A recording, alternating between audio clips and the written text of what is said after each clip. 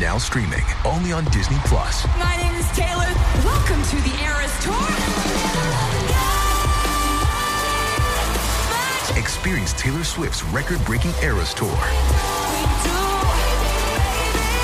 Does anyone here know the lyrics? Taylor Swift The Eras Tour, Taylor's version, with 4 additional acoustic songs. Now streaming only on Disney Plus.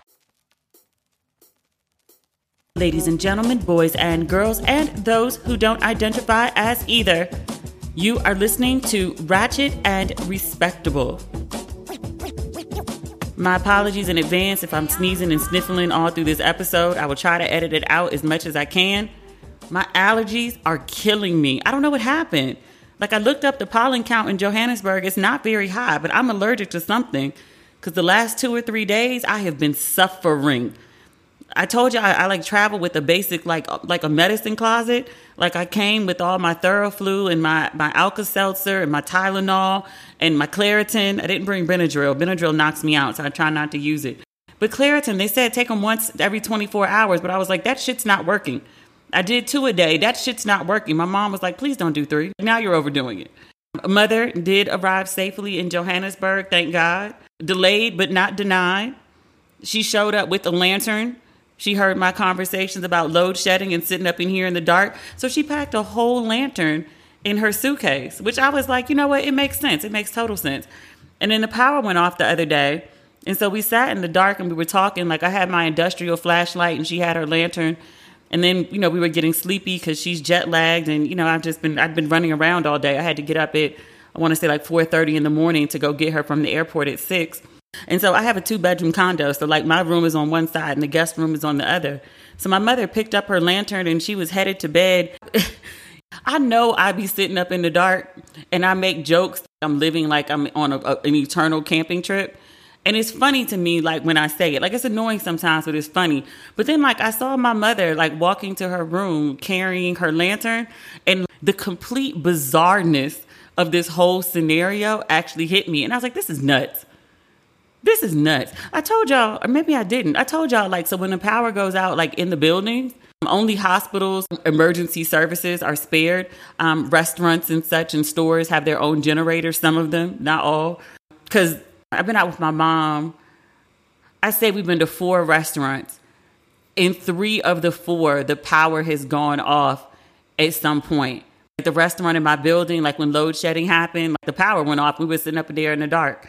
And then last night we were at a really fancy restaurant. One of the more expensive hotels has a rooftop restaurant. And so we were, there and being cute and drinking wine and the whole 9 yards. And it went pitch black. And then nobody moved. Nobody yelped. Nobody was like, oh my God. My mom was like, what is this? And I was like, this is Johannesburg. And she was like, I don't get it. This looks like any well-built, well-designed city in America. Like, it has like all of the stuff. It has everything except electricity. And I was like, yeah, essentially, yeah. Like, it's amazing, except the power keeps going off. I know people are like sick of me talking about load shedding. If you were sitting up in the dark every day, you would be talking about it too. If you were sitting in really fancy restaurants and the power goes off, you would be talking about it too. It's a lot. But I was watching my mom walk to the room with her lantern, and I was like, yo, this is some crazy shit. And I was like, I'm working on this show. I've been working on this show about an expat who moves to Ghana. And Ghana has its own idiosyncrasies and such, like that whole pay in advance. My power went out in Ghana because the CD kept fluctuating, and my 600 CDs for electric went further some months than others. If the power went off, it's because I didn't put enough money on my account. I can accept that. That's my bad. I can go pay it and then the power can be back on. Here, there's nothing you could do. We were driving through like a really super ritzy, kind of like a Johannesburg version of, say, like Woodmore in PG County, or I don't know, like Beverly Hills in LA. A real like sexy part of the city, and like no power. Oh, and that was the thing I was saying earlier. Like, oh, I told y'all, when the power goes out, right? Like the street lights go out, the street lights, the traffic lights, everything. We just out here like in the wild. It's like I'm living in an episode of Game of Thrones. Remember when they had like the big fight? When we finally got to see the dragons do like unleash their dragon shit, and everybody had to change the settings on their TV to make it super bright so you could actually see what was going on. Or like the new Little Mermaid poster, everybody was like, why is Ariel out here in the dark? Some people were like, are you trying to hide that she's black? We know she's black. I felt so bad for her the other day. She did an interview. I don't remember who it was with, and I didn't write it down because this wasn't on my list of things to talk about. I'm just sort of like thinking out loud right now. But somebody asked Halle Bailey, they were like, you've been getting a lot of backlash because of The Little Mermaid, and people are upset that a black woman is playing this fictional creature that's also a fictional character. But they were really attached, apparently, to the whiteness of Ariel. But, like, how do you feel about that? And she was just like, you kind of expect it being black and all, which is true, but also really fucked up. I felt really bad for her in that moment, that she anticipated this shit, which also tells me that she has a good support system and common sense, because I hate when people do stuff and be like, I had no idea this was going to happen. I'm way too excited about this black girl as The Little Mermaid. I feel about Halle Bailey as The Little Mermaid about the same way I felt as Anika Noni Rose as Princess Tiana. When that movie came out, The Princess and the Frog, I had to be like a good 30 years old. And I went to my entertainment editor at Essence, Corey Murray. That's like my sister at this point. But I went to Corey and was like, hey, I know you getting tickets to the premiere of this, right? I need you to pull some strings. I need you to have a +1. Like, I have to go to this. Like, I have to see the Black Princess. And I thought she was going to be like, you don't have a kid. Like, who are you taking? Like, this is for you? And she was like, okay, let me see what I could do. Because she got it. Because she was excited. But I sat up in there in that premiere. I want to say it was on 57th Street. It was right behind the Essence offices. Excited, captivated, even though she was a frog half the movie. And then like years later, I went on some press trip to Disney and we got like VIP treatment like throughout the park. One of the excursions was to go see the princesses. And they were like, oh, well, here's Princess so-and-so, Princess Jasmine, and Princess so-and-so, Cinderella, and whatever. And I was like, yeah, where's Tiana?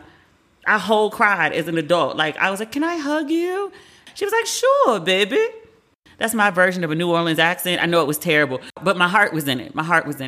I hugged her and I meant to give her, a respectable adult hug. I hugged her and then like sobbed into her. And apparently it happens all the time because she wasn't like surprised or moved or shocked. And she was like, there. It's okay. It's like, what the fuck is wrong with me? I'm excited about Ariel. I'm also excited about Yara Shahidi as Tinkerbell. The first looks of Black Tinkerbell came out the other day. I'm very excited about all of this. My grown ass gonna be sitting up in the theater, wherever I am in the world.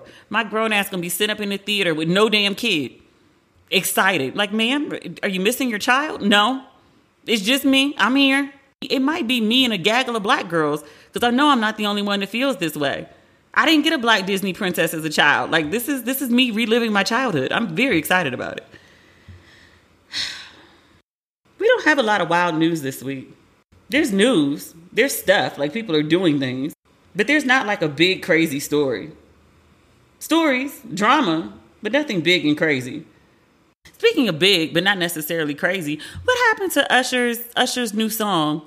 Remember the one he debuted on Valentine's Day? He had Lori Harvey in the video. What was the name of the song? It was just a little snippet that he gave us, and he was hitting us with a good falsetto. I was very excited about it. And then, where is it? Glue. That was the name of the song. He put the video out, but we haven't gotten a song. I checked on Tidal and Apple Music and Spotify, and I saw no sign of it. And I was like, sir, you can't give me a snippet of falsetto. You got to give me like a whole falsetto. Like, I've been looking for a song.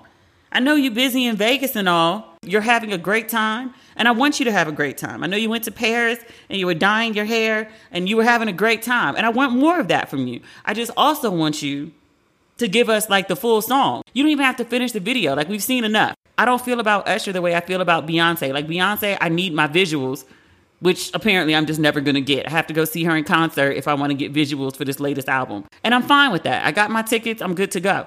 Usher, I don't need visuals. I'll take them if you have them. I don't need them, though. But I do need you to go ahead and drop this song, sir. What else is going on? Oh, that Chris Rock special. People are reacting. One of the people being Nori.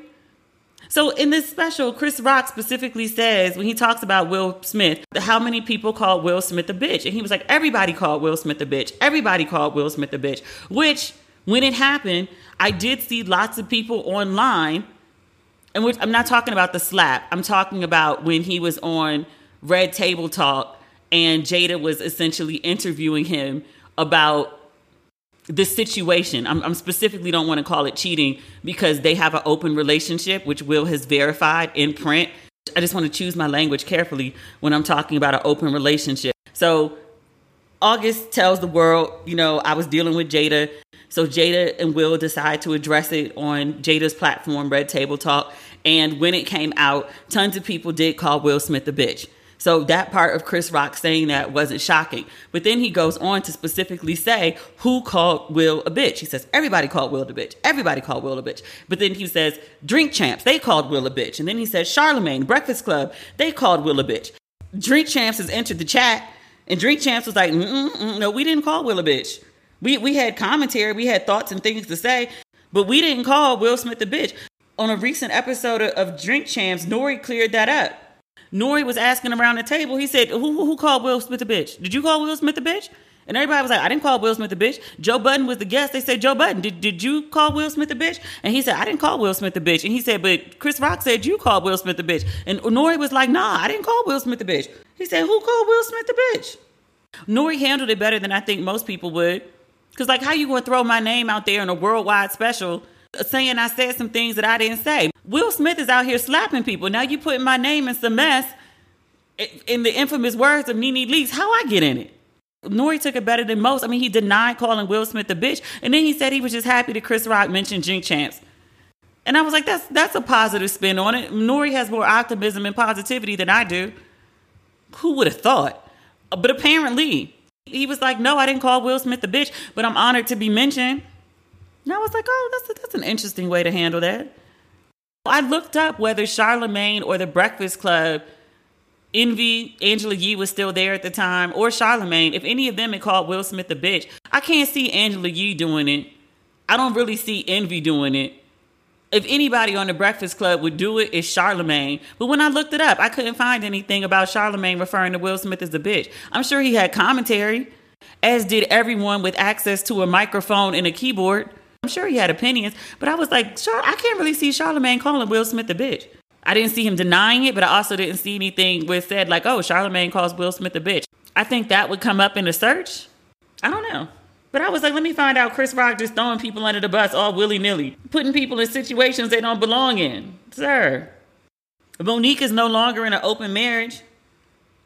I don't know why we needed to know this information. I don't know why we needed to know she was in an open marriage to begin with. But she decided to share that information some years ago and has been promptly dragged for it. I think if she and her husband decide they want to be in open marriage, I'm not in their marriage. That's their business. If that's how y'all keep things fresh, if that's how y'all keep things interesting, if that's what, my rule here. Was everybody consenting? Was everybody of age? Was everybody aware? There's no story here. But Monique said the open marriage all along. She said that was her idea. She said that she and her husband, Sydney, I believe is his name. He's also her manager. But she said that they've grown in their marriage. They've grown in their relationship. And they decided that open marriage is no longer the thing for them. And so now they've closed the marriage. And now they're just, one-on-one faithful to each other, which, sure, thanks for sharing. I don't know why I needed to know that. I know you got a new special coming out, sis. We're all aware. Netflix is doing a great job with promo. She's doing a great job with promo. You really don't have to sell bottom feeder stories about your life, because that's really what this is. Ma'am, you have many awards, many accolades. You are a very talented woman. We're going to show up for your talent. Monique might be a lot of things, but not funny is not one of them. Cher is dating Amber Rose's ex. And this is not something I would usually cover. I know it's ratchet and respectable, but there's a type of ratchet and a type of respectable I cover. That's not the point. The point is, we're discussing Amber Rose and her ex-boyfriend, father of her child, A.E. I think that's his name. I always knew him as Amber Rose's boyfriend. He's dating Cher. Now, just so we're clear, I'm speaking of Cher as in Sonny and Cher. If you were unfamiliar and you were like, is there a new rapper, a new singer or named Cher? No. I'm referring to the living legend, Cher. I got you, babe. I believe in life after love. That's Cher. Same Cher. She is 76 years old. She is dating Amber Rose's ex, who is 36. Cher's friends are concerned that she is running through her $360 million fortune because of the way she is tricking.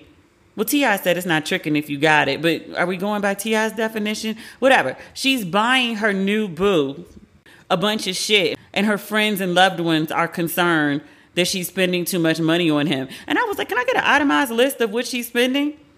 Because I really want to know. Like, I mean, it's acknowledged that she has a $360 million fortune, and people are afraid she's going to go broke. And I was like, how much is she spending on this man?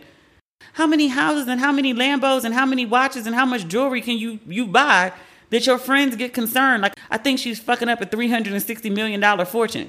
Like, even if you had $360 million and you spent 10, I don't really see people being concerned. Like, oh, all right, well, you know, she's tricking on it, but she got $350 million left. How much is she spending on him? Also, in addition to, and I don't really think I want penis good enough where I'm spending so much that my friends and family get concerned. I'm going to go ahead and assume he's laying 10 level pipe. I don't want it. Maybe 8 level pipe. I don't want dick so good it makes me lose my mind and then spend up all my money. I don't. Like, people are like, you don't want top of the line dick? And I was like, actually, no. No, I don't want to go crazy. People lose their mind over great penis. I don't want to lose my mind. I want to keep my wits and my sanity and my money.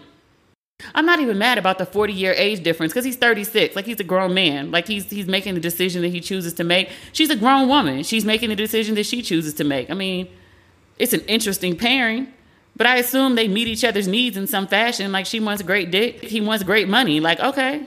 So everybody seems pleased. They've been dating for a minute, at least publicly for 3 or 4 months. But spending so much money on dick that your friends is worried, I don't want it that good. I don't know. Some people are like, no, give me the D. Take it. I do want an itemized list of what she's spending, though. I want to know, like, is the friends concerned? Are they being haters, or is there valid, like, yo, she's really, like, tricking on this dude? They be walking around holding hands like they in it. Last week, we talked about Deborah Lee and her new book, I Am Deborah Lee, a memoir. We could probably gonna mention this a few times because information about the book or the culture of BET keeps trickling out. BET was an interesting place. Everybody I know who's worked at BET got like stories for days, including my good friend Madeline Woods. If you listen to A Tribe Called Quest, you got the goods, like Madeline Woods. She was one of the earlier hosts of, was it Video Soul? Long before Donnie Simpson. She might have been the first host of Video Soul. Beautiful woman. She's a bad chick. But we became friends. She's got a really interesting story. Like, she left BET and then went to work for Suge Knight. And I was like, you did what? Like, at the height of death, bro. She was like, yeah, I was there. And I was like, wait, what? That's not the point. The point is, she worked at BET. Deborah Lee, earlier this week, shared some revelations about her experience with sexual harassment at BET. Madeline Woods piped in and she was like, yeah, when I was working at BET, her boss at the time, a married guy, he required her every day before taping to come to his office and do a full twirl in front of him so he could look at her outfit and body and approve of her. And then he would send her out to set. Yikes. Let me look up her page and see if there was anything more to that story. Because I read it and was like, are you kidding me right now? She still has it up on her page. She says, quote, we worked at the OG BET when there was no such thing as HR. Most of the women were sexually harassed, disrespected, and diminished daily. She says, we were so young and so excited to be building this black media powerhouse that we just let shit slide. Even me, as outspoken, independent, and self-aware as I am, I ignored shit back then that rightfully demanded I slap the holy fuck out of the thirsty hobgoblin who had the nerve to try me. But I didn't. I was so happy and proud to be working with my people. She says, true story. My male married boss often demanded I come to his office right before showtime so that he could, quote, approve my outfit. I'd have to stand in front of him, turn in a circle, and wait for his blessing. It was degrading. It was dehumanizing. It grated my last black ass nerve. Then I'd have to sprint back to the other side of the building, down a concrete stairwell in 6-inch heels to be on set when Video LP went live. That was the show, Video LP. Was it still records then? Like, this wasn't even tapes? Video LP? Okay. I made it every time and shined like a diamond. She continues, I never slept with him. He fired me, so maybe I should have. And then she continues on the last slide, nah, fuck that sorry nigga. I love her. I'm sure if people started telling their BET stories, there'd be a lot to tell. Oh dear. Oh dear. What else do we have on this list? Madeline Woods. Oh, Tiger Woods is being sued. I mean, technically it's black news, but he doesn't identify as black. So do I care? I don't know. I mean, I partially care because he's Cablinasian, so maybe I care about like 1/3 of him.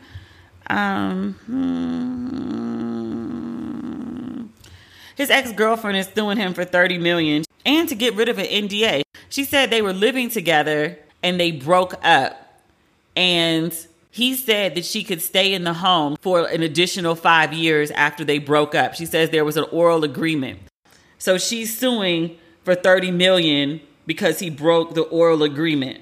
I swear, this man, he can pick him, can't he? Because he stayed picking a white chick to be coming for his pockets. That wife took half. The ex-nanny, and there was like a clown car full of women that he had affairs with. I'm trying to figure out where this number 30 million came from. Did she just like pluck this number out of the sky? Tiger Woods' attorney said he never had an oral or written tenancy agreement with his former girlfriend, Erica Herman. That's her name. He met her when she was the general manager of his restaurant, and then they started a personal relationship. I'm reading this recap on ESPN. She's saying that she had an oral tenancy agreement that allowed her to live in Woods' personal home rent-free and expense-free in exchange for her performing personal services. Does that mean like she was a personal assistant, or does that mean she was doing sex shit? Personal services is so vague. This is what his lawyer said. During their relationship, I love that the lawyers have to get involved to litigate this shit. The lawyer said during their relationship, Mr. Woods invited Miss Herman to live with him as his guest in the residence. Mr. Woods never negotiated an oral tenancy agreement with Miss Herman, nor was there ever a written tenancy agreement. Further, after they broke up and after she was put out the house, Woods arranged for Herman to stay in a local luxury resort and gave her money to apply toward a new residence after their breakup. That's very generous. I appreciate the salaciousness of it all, but do I really care? I don't. Do I think she has a leg to stand on? No. But the audacity. This is the level of audacity you usually only see in men. I'm very intrigued by it, but I don't really care about this story. She's not getting $30 million. He may pay her a settlement to make this go away, which is probably what she's banking on. But at the point that he gave her money after the breakup and was like, all right, well, you got to get out the house, that he gave her money to stay at a local luxury resort. He took care of her. He didn't put her out in the street. And now she's suing for $30 million. Maybe he said it, maybe he didn't. Men be saying crazy shit depending on what you're doing to them. Because personal services, I'm not exactly sure what that means. It sounds escorty to me. Or not.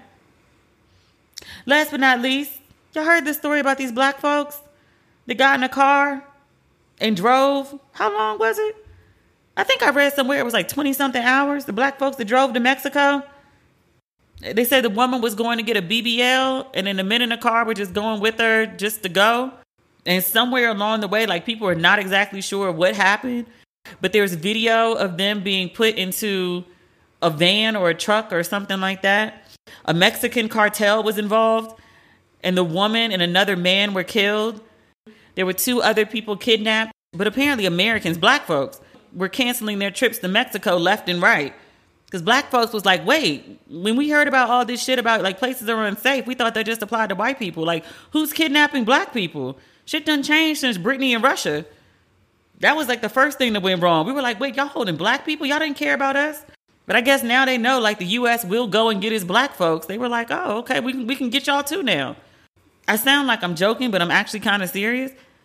But so people were canceling their reservations left and right, even though this situation happened because they were driving from Texas. Texas is a big ass state.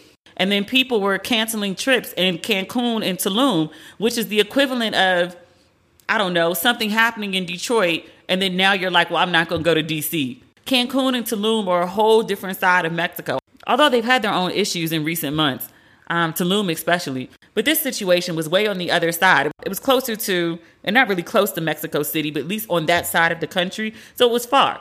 By all accounts, the people who were killed and kidnapped had nothing to do with drugs. Even though it was black people, like the U.S. government got involved and then the Mexican government got involved. It was so bad that the cartel, one, issued a written apology. When I saw that shit, I was like, wait, what? The cartel issued an apology? What? That's a level of honor among thieves I didn't even know existed. But they issued an apology. They said that whole thing wasn't supposed to happen. That's some people that had gone rogue. The cartel did not approve of that. And not only were they apologizing, but they were turning folks in. They turned in 5 people and was like, here, these are the people that did it. Do what you will. We didn't approve this shit. And basically, it's safe to come to Mexico. Come on. We don't want y'all. That's not how we operate. We have rules to this shit.